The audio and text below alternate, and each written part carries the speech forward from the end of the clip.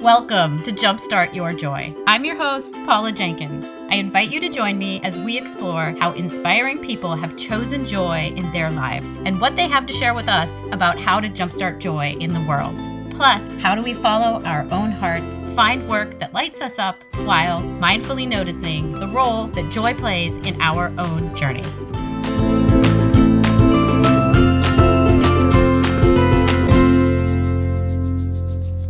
Welcome to episode 86. This is Paula Jenkins, the host of Jumpstart Your Joy. This is the third week of May's Finding What Fits theme, and I am so thrilled to have Sarah Von Bargen joining me today. You may know Sarah from her inspiring Yes and Yes blog, and what you may not know is that she's recently launched a More Money, More Happy program where she shares how to create a relationship with money that leads to more money and more happiness.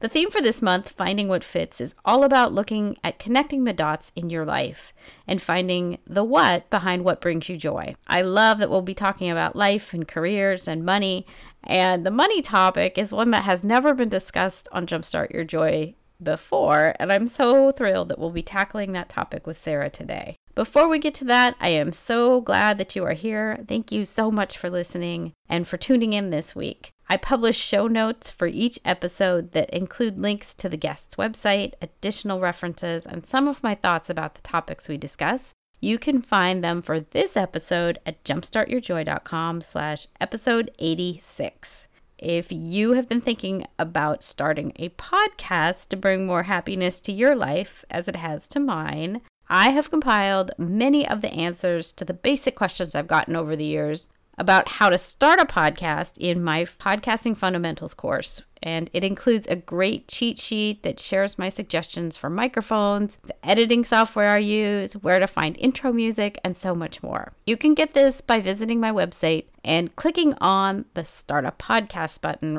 on the right-hand side of the page below my photo. And of course, that is at jumpstartyourjoy.com. Plus, now is the time to sign up for the free course because by enrolling, you'll get a $50 off code for my fun boot camp that starts in June. It's an 8-week class that takes you from the idea of your show to launching your own podcast. And if you can believe it, 83% of people who enrolled last year have launched their show. And you know what? You can totally do it too. And that is just all over at jumpstartyourjoy.com. In this interview, Sarah shares all about how her blog, Yes and Yes, became popular and how she found her way into what fits as far as her career in blogging. Initially, she created her blog to fill a gap in what she saw was missing in the blogosphere, something with a bit of everything and a site that was smart and funny.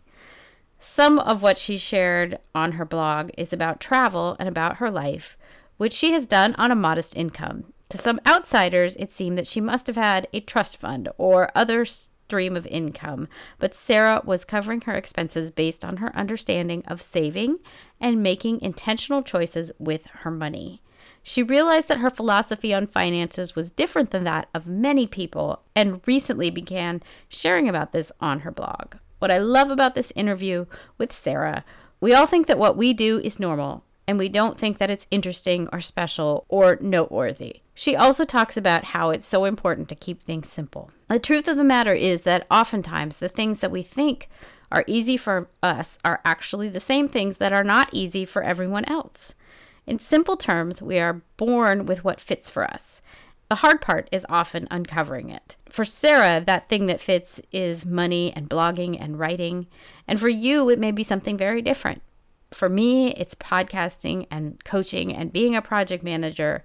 These things are easy for me and they fit. Figuring that out and then making my livelihood around them is a way of honoring what fits for me. And so now on to the interview with Sarah Von Bargen.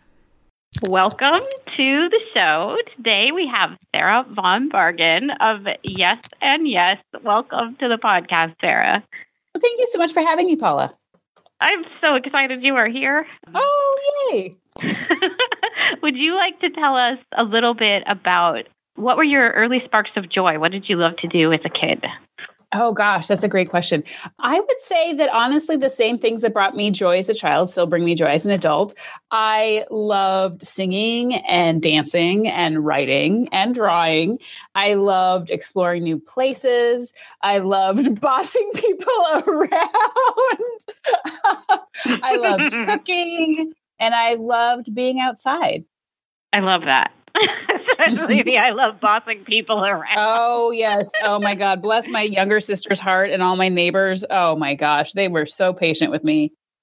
Oh, that's so funny. Yeah, I'm also an older sister, so I kind of get that. Yeah, it's kind of a firstborn trait. Yep. Yep. And would you tell people what is your current role and what do you do now? Sure. Well, I give my job description as a writer, teacher, and blogger. And when people are like, what now? I basically explain that I write things just like any other writer, but I primarily publish them on the internet. And I have e-courses that I teach through the internet. That's my like extremely basic description that's my like barbecue dinner party description of what I do. I love that. Yeah, we all need those like kind of soundbite things so that it's easier for other people to understand what it is if they don't know of us. I love that. Yep. But your blog is Yes and Yes, which is so awesome. I mean, I feel like I've been aware of it since at least 2010. You know, it kind of came up at that point, and I was like, ooh, who is this person? So it's such a treat to get to speak to you. Oh, thank you. Yeah, I've been doing it forever. It's always both. It's really sweet and humbling and also sort of crazy when people are like, I've been reading you since high school, and now I'm married and a mom. And I'm like, holy cow. Oh my God, what? But I mean, that makes sense. Like if you started reading when you're 18 and now you're like 27, like that's a whole life phase. That's college, post-college, marriage, kids, which is crazy. But I'm always very flattered when people say like, I've been reading you for years. I remember when you were a teacher. I remember when you took that 10-month trip, and they can like quote back to me the things that I've done. It's so sweet. Yeah, it's amazing. And it is funny how kind of the internet and following people lends itself to that familiarity and that, kind of the longevity of knowing you over a period of time. How did your blog get its start? Would you like to tell us a little bit about what kicked it off and where you were when you started out? Yeah. Well, I had been reading blogs for quite a while, and there was a really specific type of blog that I wanted to read that I couldn't find. I wanted to read something that covered lots of different topics. And in 2008, when I started blogging, there were only like fashion blogs, travel blogs, food blogs, and to a certain extent, that's still how it is. But I wanted one blog that covered all of that stuff. And I wanted something that was both like smart and also funny, that really mixed up content, where they would write about like self-development and career and money and advice. And also like, here are funny pictures of like animals and buckets. And I couldn't find anything like that. And because I've been getting paid for it since I was 20, and I also have a background in marketing. So I sort of thought like, I know how to do this. Like I know how to write things. I understand how to make things appealing to a wide audience. I'm just going to try this. And I guess I sort of lucked into a hole in the market because my blog became popular. And I guess that on some level, people maybe were looking for the same thing, but didn't know it. And I found a really devoted audience. I love that. I mean, the description of that you lucked into a hole in the market. Yeah, it's one of those, I think it's like Louis Pasteur says, luck or chance favors the prepared mind. Like it's kind of that walking the space of luck, but also you have the background and the chance. Yeah. And I always try to be really honest about that with people, because I came to this industry with the cards stacked very much in my favor. Like if you had been a competitive tennis player in college and we played tennis together and you didn't tell me that, it would be very easy for me to feel bad about myself. So I always think it's important to, be honest about like the skills that you had coming into it, or like, if your husband was a website developer and he made you a really beautiful site, or your best friend worked in marketing and she gave you tons of advice. I think it's just really important to be honest about that. So nobody feels bad about themselves that their success hasn't, been as quick as yours. Yeah. It's so great that you're pointing that out, because I think a lot of even like this podcast journey, I mean, people might look at it and be like, oh, wow, look, she just, came out of nowhere or whatever. And the truth of it is like, oh, no, I led retreats for 11 years. I had a blog before there was Jumpstart Your Joy, and I did improv comedy. Like, there's all these, yes, whatever. You have a skill set that lends itself to it. Yeah. Yeah. Oh, and also marketing too. Yeah. That's something that we both have background, because it does help to have that mindset. There's something about it to know how the big guys do it. So what has changed? I mean, I love your site and love reading, but how would you describe what's changed over the last 9 years? Well, I would say, honestly, what's changed is I have become much, much, much more strategic in what I publish. And I mean, part of that is just sort of the changing landscape of the industry. Like in 2008, it was totally normal to find some cute photo on the internet, put it on your site. You don't credit the photographer. Who knows where you found it? And then you use song titles as a blog post title, and then that's enough, which is obviously 100% does not fly today. And I've gotten much more strategic about okay, if these are the things that I sell, I need to write blog posts that relate to those things. And I need to make for sure that things are optimized for SEO. I need to make for sure that the things that I'm writing are useful and helpful and relatively evergreen. It's much, much, much more strategic than it used to be. And I would say it has also, I'm 37 now and I was 28 when I started. So, my life has changed as well. And I am probably, I'm a lot more adult now, if that's a thing. And also, I think when I started out, I shared a lot more about my personal life and my private life than I do now, partially just because now I'm married and I have stepkids and I want to be mindful of their privacy. What the fine line might be somewhere around, is it of service? That's for me where I've at least leaned to when I'm writing something or sharing something as, is this of service, or am I just doing a Dear Diary type entry or podcast or whatever? I don't know if that's where you find the line too. Well, my policy is, if I would not say this out loud to my mother face to face, I am not going to put it on the internet. Because love it. I'm Midwestern. My mom is Midwestern. We are, a relatively private group of people. I definitely change names, or I'll take 3 situations that happened to me with 3 different people and turn it into a story as though it were one person, and sort of change name to protect the not innocent.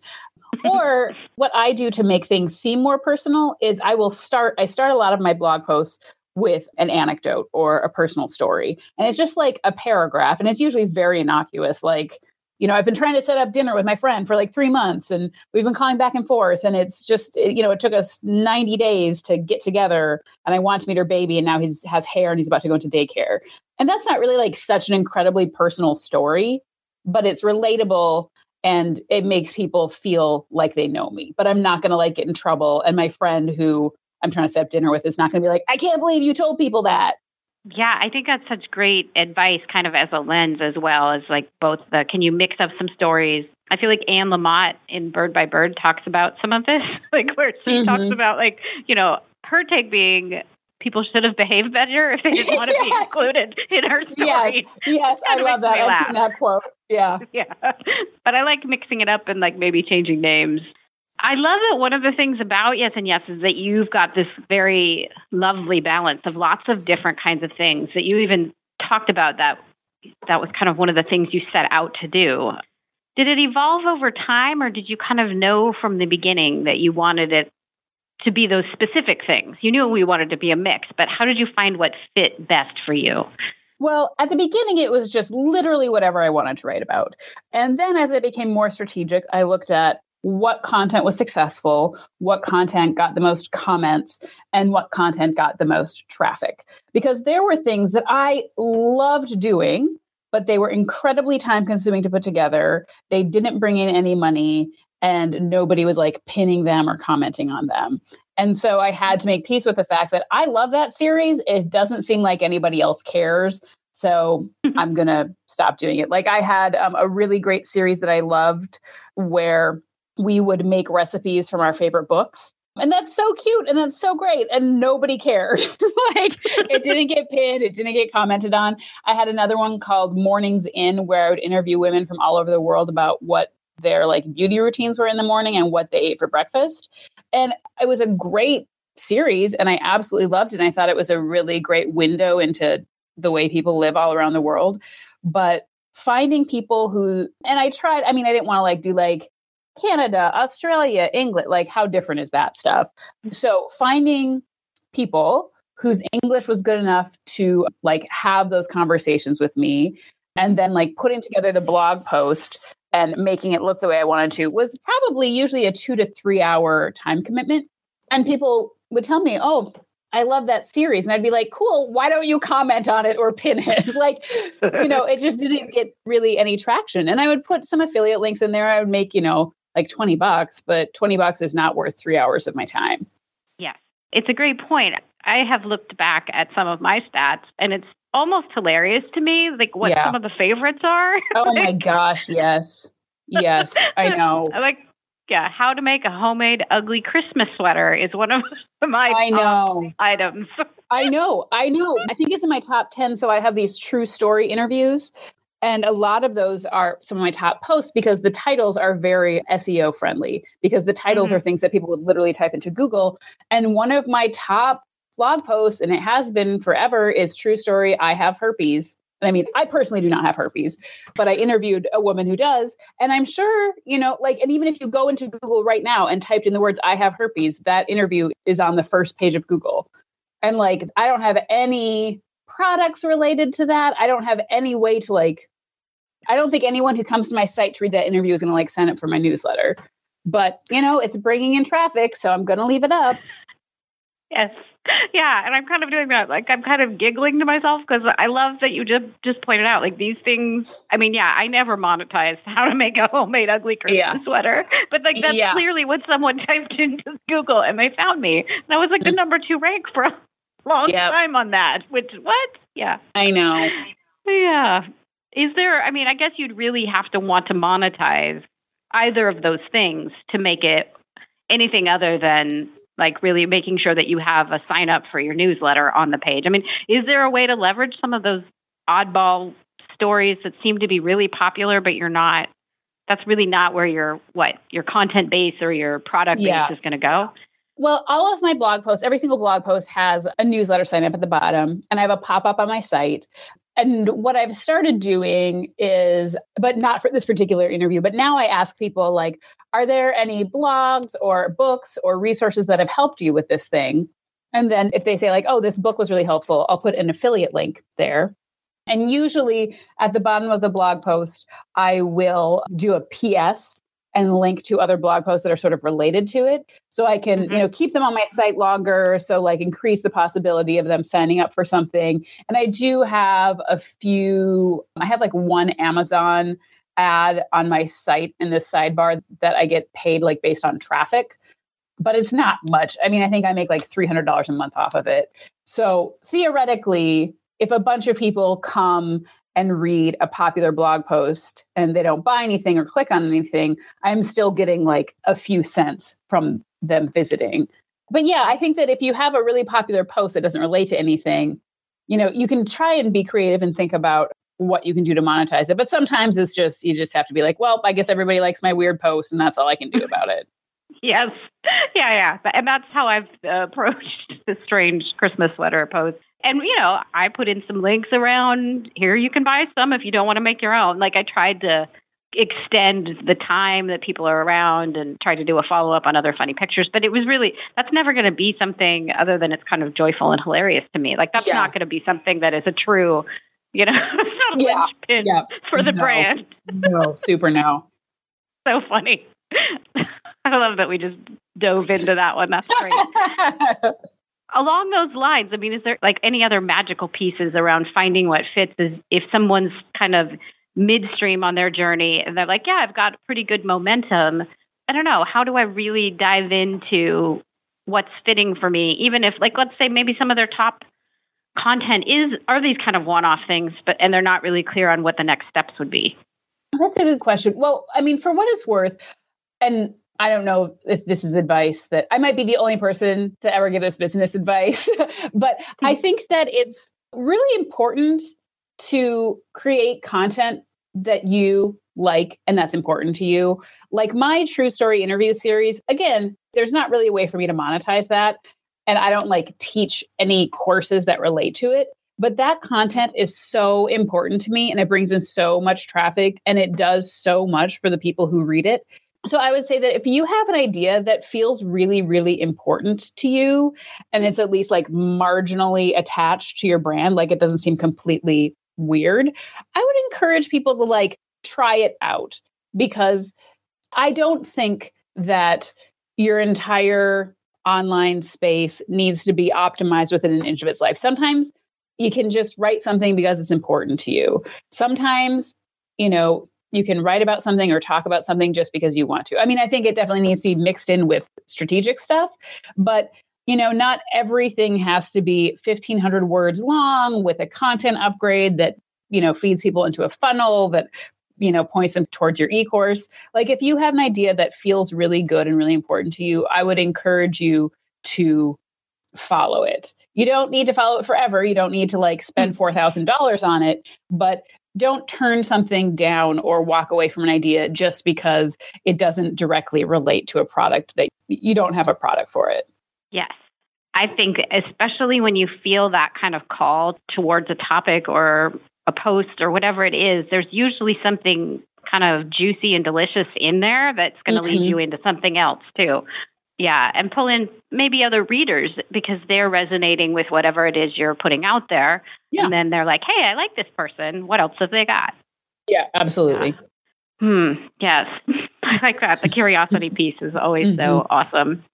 Around Yes and Yes as a name, I'm guessing that some of that is that you like to say yes and bring in new things into your life. What have you learned by saying yes to things? Oh, that's a great question. Well, so one of the things that I do every year is I make a list of 25 new things that I'm going to try, and then I try them and then I write about them. And like I cannot recommend doing that enough to everybody. It's wonderful. It's a fantastic practice to have. And I have learned so much about myself. I've strengthened my friendships. I've like challenged stories that I was telling myself. Like I was a dancer in high school, but I didn't play team sports. And I've always thought of myself as somebody who's not particularly athletic. That is complete like foolishness. Like I trained for one of those obstacle 5Ks and I like won my heat. Like and this was one of the new things that I tried. Like I have tried a bunch of new physical things and I was almost always like pretty good at them. So it really forced me to reassess these ideas that I had about myself and whether I was good at physical activity. There were lots of things that I tried. I put on my new things list and I thought like, I'm just trying this because it's like hilarious. Everybody knows that XYZ is totally dumb and boring. And then I would do it and be like, this is actually pretty fun. I totally understand why people do this, which has been a really good reality check to like, don't judge people's hobbies because they're probably doing it because it's fun. And right. That's awesome. Yeah. Yes. And I've also found that having this list, the list is in my sidebar of my blog, and I put it there because I need to be held accountable. And what's so interesting is that most of my friends are aware of this new things list. And like, if I am visiting a friend in a different city, they'll say, oh, I noticed on your new things list, you said you wanted to X, Y, or Z. Like there's a place that does that in my city. Do you want to go do it? People are really excited to help you do it. And it's a really good, like sort of framework. Like if there's somebody and you want to like deepen your friendship with them, it might, like it's hard to like deepen friendships over coffee. But if you say like, hey, I know this is sort of weird, but I like every year I try these new things and I'm going bird watching on Monday morning. Do you want to come with me? For some reason, if you say like, I have a list and I'm checking this thing off, it makes you braver to ask. And it, for whatever reason, makes most people want to be part of that. And I've had so many really fun, very bonding experiences with friends because we've done all these weird things together. Like last month, like how many 7 girlfriends, we took a curling class, that like ice polishing sport. Yes. We took a curling class. We had brunch beforehand. And then we took this like 2-hour curling class and it was super fun. I took a ballet class with another friend. I took a pottery class with 3 friends and we like made bowls. And then when we got them back, when they were fired up and we got them back, I like had them over for dinner. Tons of fun, weird stuff like that. And it's really strengthened my friendships and helped me, learn new things and try new things. Right, because it's so easy to get stuck in the lull, or really it's kind of the illusion that like nothing ever changes, right? It's, I love that you're actively going out and looking for those places. And then, of course, when you invite people in, there's a gorgeous invitation for community and friendship and expansion there. Like, that's, yay. Yeah, it's so fun. I so highly recommend it to like everyone. And what I think is really interesting, and maybe you've seen these studies too, but the way we process time passing, when things are regular and routine, time appears to pass faster. But when we're experiencing novelty, time feels like it's going slower. Like, I'm sure everyone has had this experience when you're on vacation and you're like, oh my God, I can't believe I was only gone a week, because it feels like it was 3 weeks. When you're trying these new things and putting this novelty into your life, time feels like it goes slower. Like, I use this app on my phone called 1 Second Every Day, and I'll take a 1 second video of something that I'm doing every day. And because I'm doing these new things, I look back at just the 3 months of 2017 and I'm like, oh my gosh, I have done so much stuff because I'm forcing myself to try these new things. Yeah. And we miss out on like kind of the coolness, and also something about, we miss out on that sense of how much we've accomplished or how much we've done, or how much there is to celebrate if we don't kind of take that moment to check in and say, what did I do today? Or there's something really fascinating about that, because I think it's easy for us to fall into that pit of feeling like, oh, I didn't do anything and everything's the same. Like, oh gosh, which isn't true. Absolutely. Yeah. Yeah, that's a very joyful recommendation, both the 25 things and the 1 Second app. I'm going to have to. Most recently, I love that you have transitioned into focusing around happiness and money, especially because it's so funny that has not, like, financials and money and that side of the world hasn't come in to the show yet. So I would love to take a little time and talk about the relationship between joy and money, or happiness and money for you. Where did it really start that you started looking at that relationship of money in your life? Well, what is so funny is, looking back, I now realize that is how I always thought about money and used money and spent money. But just like everything, we all think that what we do is normal, and we don't think it's like special or interesting or noteworthy. When I when I got my master's and I moved back to America, I had $50,000 worth of school debt. And I was working as an ESL teacher at a nonprofit, making $16 an hour. Obviously, that's not like the world's best financial situation. And even though that was my financial situation, because I managed money in this specific way, I was able to live in a really cute apartment in a nice neighborhood. I owned my car outright. I wasn't paying anything down. And I saved up enough money to take a 10-month international trip. And that was all, like, I didn't split expenses with a partner. I didn't get any help from my parents. I didn't have credit card debt. And I wasn't talking to anybody about what I was doing. I didn't think that anything I was doing was unusual or noteworthy. I was just managing my money the same way I always had.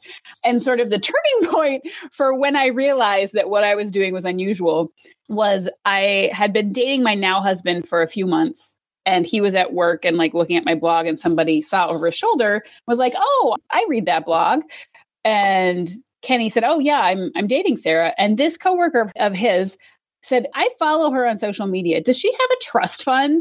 This person could not believe that I had the life that I had, knowing that I worked at a nonprofit. This person thought that I had a trust fund. And so this was sort of like an epiphany to me that clearly I am doing something different than other people if a stranger thinks that I have a trust fund. So then I sort of had to do that thing where, like, the thing that is innate to you, you have to sort of like step back and say, like, okay, well, what is my actual thought process around this? Like, how can I talk about this? How can I verbalize and articulate these thoughts that come naturally to me, so I can, show other people how to do this same thing that comes naturally to me? And what I basically realized was that the vast majority of us haven't really taken much time to think about what makes us happy. And the vast majority of us, myself somewhat included, we have subconsciously absorbed society's ideas about what we should do, what should make us happy, and how we should spend our money. And like, the vast majority of us believe we will be happier if we're thinner, if we make more money, if we have, you know, a certain type of job, if we live in a certain zip code, if we're in a committed relationship. And some of those things are true for some of us, but it's very unlikely that every single person in the entire world will be made the same amount of happy by those decisions. But that does not stop us. Most of us spend years of our life and tens of thousands of dollars pursuing those things. Mm-hmm. And I realized that somehow I maybe hadn't necessarily bought into that. I'd really thought carefully about what makes me happy. And I looked at where my money was going, and I stopped spending money on things that weren't making me happy. And because I did that, I had a lot more money to spend on the things that I had consciously understood made me happy. And it sounds like a lot of things, it's simple, but not easy. Do you know what I mean? Oh, totally. Yes, I do know what you mean. Oh, because unpacking, like figuring out what actually makes you happy when you've spent your whole life being told that X, Y, or Z should make you happy, when you are surrounded by billboards and TV shows and magazines that are, you know, telling you what makes you happy, even just figuring out what makes you happy is no small feat.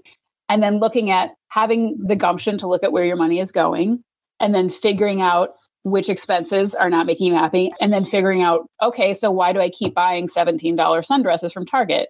Like all of that, it's simple, but it's not easy. But once you do it, my students, it sounds crazy, but I very regularly get emails using the words, "This changed my life."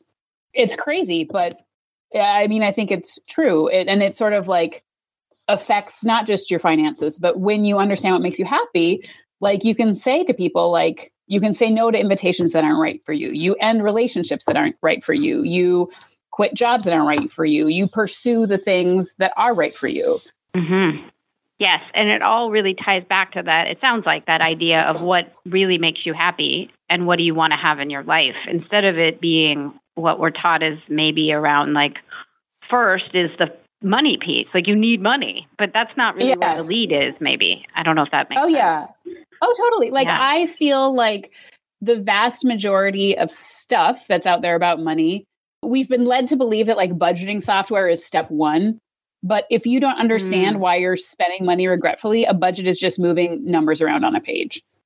Yeah. You know, it doesn't like, it's sort of like saying to somebody with an eating disorder, like, okay, here's a really good glute exercise. Like it's not getting to the problem. Like if you don't understand that you're shopping instead of feeling your feelings, if you don't understand that you're buying things for the person that you wish you were, if you don't understand that you are, you know, buying that thing to like keep up with your friends, it doesn't matter if you're using, you know, mint.com or you need a budget or different spreadsheets from your bank. Like none of that matters if you don't understand why you're spending money the way you are. Yes. And while it's helpful to know where all of your money is going, I don't think you could truly align, or at least what I've found is I can't truly align what I'm purchasing with what I want until I really know what I want. Yes, totally. Yeah, that's so interesting, because one of the things that I know I came up against in the last probably year or so is more around that. Like, what would make me happy is spending more time with my 6-year-old son. Like, I would like that. And that, and that doesn't have anything to do with like how much I make at work. I mean, I need to be able to support a family, but there's something interesting there that then when I can shift what I know I want, then like you're saying, everything else kind of falls in line, because then, maybe a part-time job or like a flex hour job makes more, that seems obvious, but like I can change my priorities based on what I know I want, which has been helpful. Yeah. And I have also, what I think is really interesting, and what I always sort of tell my students as well, is that like, it takes a lot of bravery and gumption to make the choices that are right for you. Like there's some, I think it's an E.E. Cummings quote that says, it takes courage to grow up and be who you are. Because like, I have a friend who is from a very like high income, high, like sort of prestige background. And what looks like happiness to her, like when she's really honest with herself, what looks like happiness to her would basically look like failure to everyone, like her parents' friends, everyone she grew up with, everyone in the neighborhood she grew up with. And it is incredibly scary to think about doing that. Like if she sells her Audi and like gets like a used Toyota, and then she goes home for Thanksgiving, everyone she knows is going to judge her. And I mean, I think, and I hope that she will eventually get to a place where she can be okay with that, because, the more we like our decisions, the less it matters if anybody else does. But that's really hard. Like, even like I invented these processes, I use them, I teach them. But if somebody said to me, like, are you ready to make a decision that's going to make everybody judge you? Like, it's hard. So I tell all of my students, like, be patient with yourself. This stuff doesn't happen overnight. What you're doing is really brave and really hard. And not a lot of people have the guts to do it. So it's okay if it takes you like a year or two to work up the courage to tell your parents that you're not going to get an MBA, And also, like, it's okay if your parents are hippies and that a BMW would totally make you happy and they're going to say snarky stuff about it. Like, I understand that, like, it takes bravery to be who you are. So be gentle with yourself because it might take a while. Wow. And that really is a hard space to be. I love that you rattled off that it's the more that we like our decisions, the less we care what everyone else thinks. Like, wow. Isn't that like, that was totally, there was a reader who said that. I think she was like a school guidance counselor, and she like left that in an Instagram comment. And I was like, that's amazing. I need like a plaque that says that. Yes, exactly. Well, and I love that you're honoring that the path for each person is going to be so different, and things that seem like hard for one person could be totally simple for somebody else. But also that idea, I mean, because money gets in there, it's really tricky about, like, I realize there's some material things I want, but then some of my training in my past would say, well, that's snobby, or there's some sort of judgment that I put on wanting those things. Oh, yeah. But they really would make me happy. So yes, I love that you're giving voice to that space of the decision you make might not feel very uncomfortable and unusual, even though other people they'd be like, well, just go get a Mini Cooper then. Why are you waiting? Yeah. Oh, totally. Like I sort of have to remind my students, like, I am not here to make you cut the cable if you love cable. I'm not here to make you feel bad about buying name brand purses if those bring you joy. I get regular pedicures. I have an extremely expensive vacuum cleaner. Like I spend tens of thousands of dollars every year on travel. And I'm sure that there are plenty of people who would look at my budget and say, like, these are the places you could cut, and I'm not interested in it. So it's really honestly about finding what's right for you. And sometimes that's going to be, $70 skin cream. And sometimes it's going to be like a walk outside. And both of those are completely legitimate. It's just about really figuring out what makes you happy, not what you've been told should make you happy. Right. And not putting the value on it based on what other people would value it as. And I love that you just mentioned the Roomba. I'm assuming oh my God, I'm obsessed with it. Like if somebody has a pet and they don't have a Roomba, I'm like, what are you doing with your life? Or small children. Like yes. My son would kind of like, he was scared but fascinated by it when he was tiny. And now, yeah, I mean, it has a name. Its name is the Boobot because that's what he called robots when he was a baby. Yes. Oh my gosh, they are life-changing. Like, it's truly an investment in my marriage and the quality of my day-to-day life. Yeah, because it means I can do something else while someone, the Roomba, is vacuuming. It's awesome. Absolutely. Yeah. And this wasn't even an ad, but I just saw that you loved them. And I'm like, me too. Yes, everybody who's listening, go get one. Like mine, I got on Black Friday, like for, I think like $375, which is like not nothing, but if mine broke and it was irreparable, I would just go on Amazon and buy another one. Like that's how I feel about it. Okay. So if someone listening is like, oh my gosh, yes, obviously this is resonating and I really want to make that shift. Like, is there an easy way that you could recommend, like even right now for them to start getting into that mindset of like more happiness around how they're spending or how they see their relationship with money? Yes. Well, so the first thing I would suggest is I have a free 5-day happiness money bootcamp. And if you go to yesandyes.org/bootcamp, you can sign up. It is 5 days of emails and videos, and you get a workbook. Like it's free. It's 5 days. Like, what's stopping you? But if for some reason you don't want like that structure, I would say the two easiest things you can do is in your phone. Like first, just start noticing when you experience happiness. And I have an ongoing document in my notes in my phone. When I am doing something, I'm like, ooh, this makes me really happy. I just put it in my phone and try to be as specific as possible. So don't say like travel because, going to an all-inclusive in Cancun with your family is not the same as backpacking around Vietnam. And if you don't understand what makes you happy, it's very easy to spend a lot of money and time chasing the wrong thing. So try and be as specific as you can. Just keep notes in your phone. Try and notice when you feel happy. And the other thing that I always tell my students to do is once a month, usually at the end of the month, print out your bank statement and your credit card statement and get 3 highlighters, a pink one, a green one, a yellow one, and go through every single transaction. And if it was a purchase that brought you joy, it should be green. If it's a purchase that's unavoidable, like, rent or insurance, it's yellow.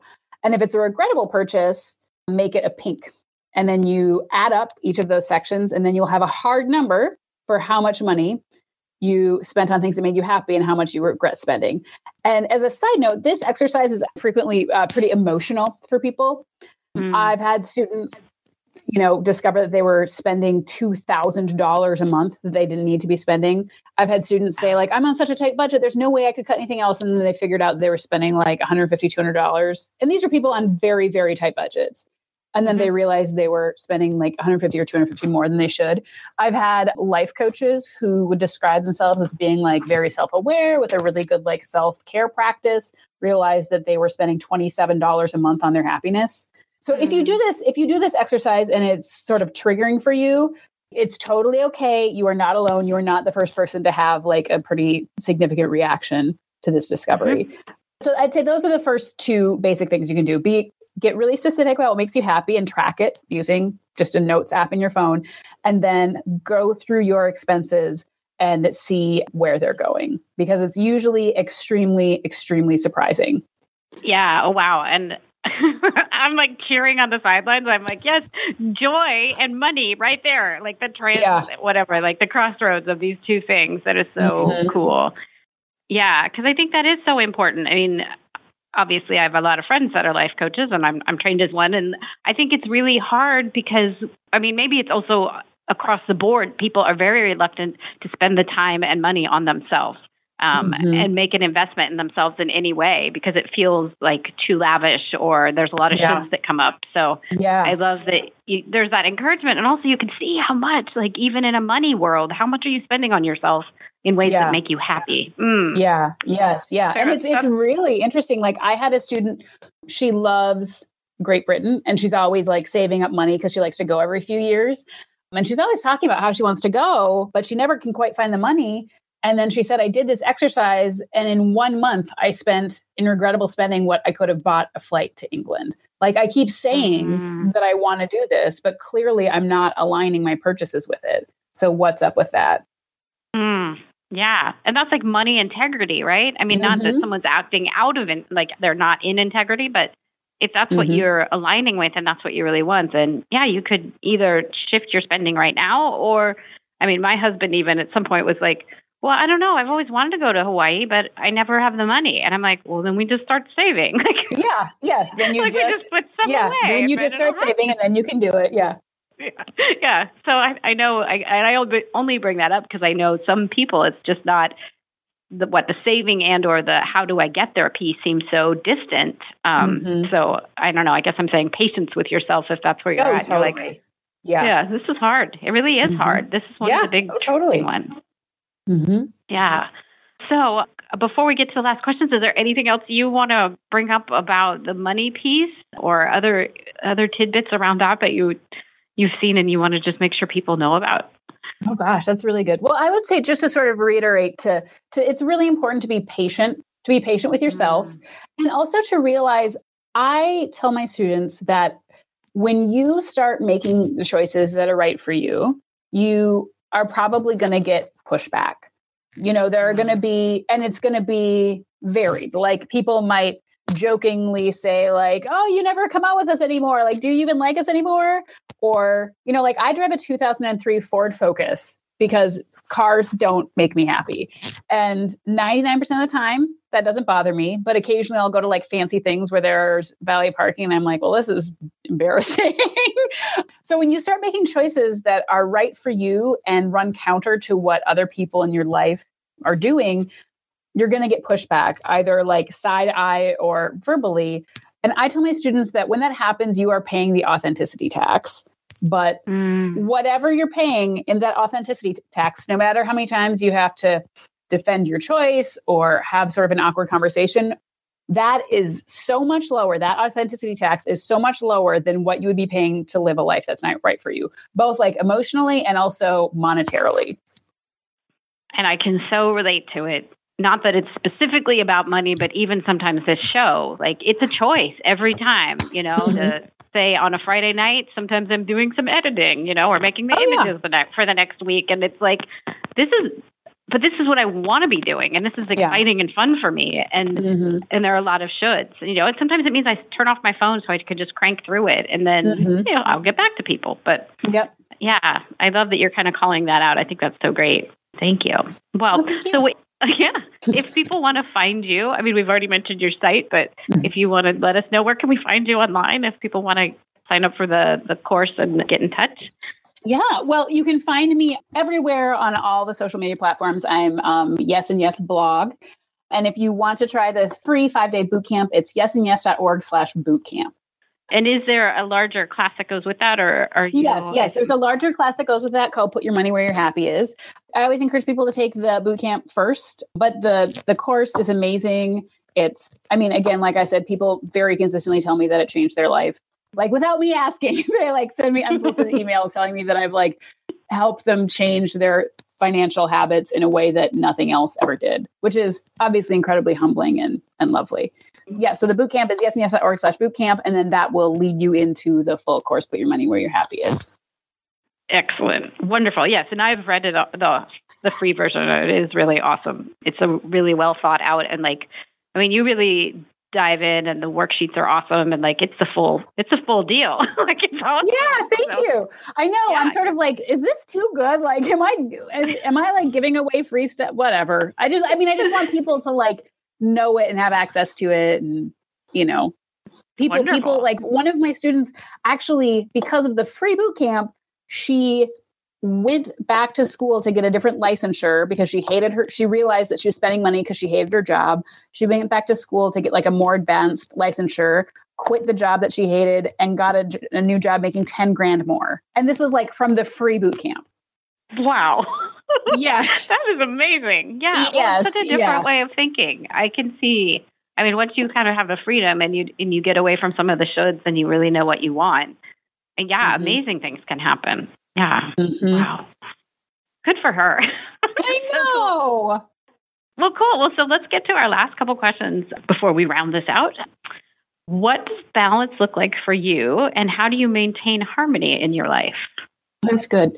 For me, balance looks like working sensible hours. I do not get up to an alarm clock. I get up sort of when my body wants to get up. And I try, with probably about 70% success, to be done working when it's time for dinner. So that's really important to me.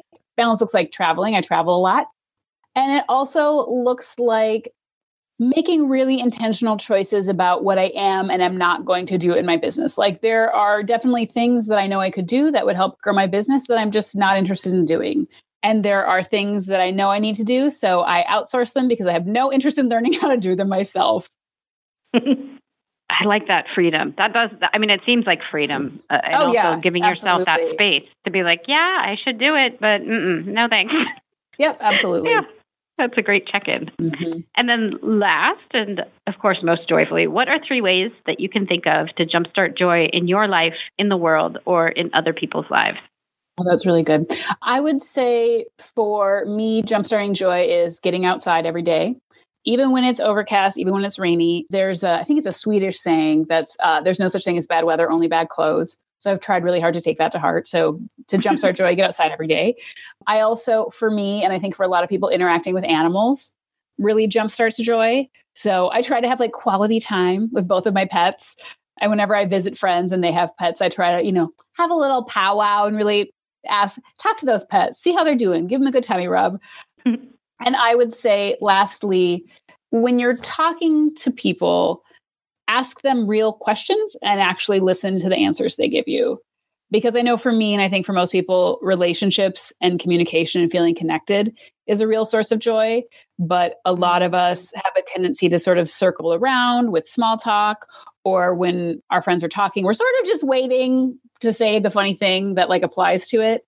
So I get a lot of joy in really having real, actual conversations with people that I care about, and really listening and deepening those friendships. That is beautiful. Thank you. Oh, thank you. Yeah, especially that last one really resonates. I mean, yes, I also very much love the first two. I don't think anything about like kind of that really deep and meaningful relationship and communication thing has come up before. So yes, thank you for bringing that one in. Okay. Well, it has been a total joy to have you here, Sarah. Thank you so much for being on the show. Oh my gosh, thank you for having me. This is awesome. Sarah, thank you so much for being on the show this week and for sharing your voice and your talents with the world. I have really enjoyed reading your blog over the years, and it was a real treat to get to speak with you today. If you want to join in the discussion where we'll be talking about what is easy for you and what may not be easy for everyone else, if you want to get in on that, you can look for Jumpstart Your Joy on Facebook at facebook.com/jumpstartyourjoy, and we'll have a little conversation about what may be easy for you but not easy for everyone else. You can also find the show notes and links to Sarah's site and the More Money, More Happy course at jumpstartyourjoy.com/episode 86. Or if you want to visit Sarah's site directly, you can find her at yesandyes.org. Next week, I am thrilled to have Andrea Scher of Superhero Life joining me on the show. We are continuing the theme of finding what fits, and Andrea shares all about her new podcast, her life's work of bringing joy and magic to everything she does, whether that be writing or photography, coaching, or podcasting. I hope that you'll come on back next week for the interview with Andrea. And until then, I hope that your days are filled with so much joy.